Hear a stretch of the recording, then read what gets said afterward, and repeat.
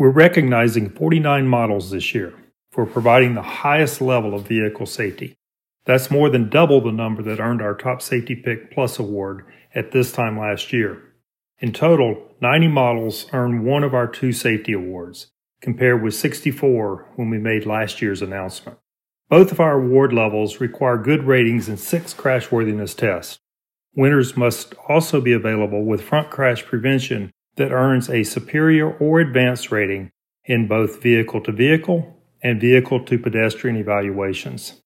Last but not least, Top Safety Pick winners must be available with good or acceptable headlights.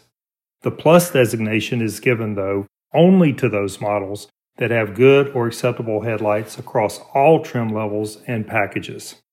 Of all manufacturers, Hyundai Motor Group, which includes the brands Hyundai, Kia, and Genesis, has the most awards, 12 Top Safety Picks and 5 Top Safety Pick Pluses.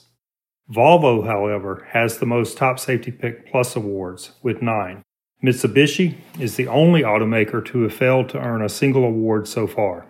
And General Motors, the low number of awards that they've received, just one at each level, is striking for such a large manufacturer. This year, 2 minivans, the Honda Odyssey and the Toyota Sienna, qualify for the Top Safety Pick Plus award. Meanwhile, the Ram 1500 Crew Cab is the only pickup to earn an award.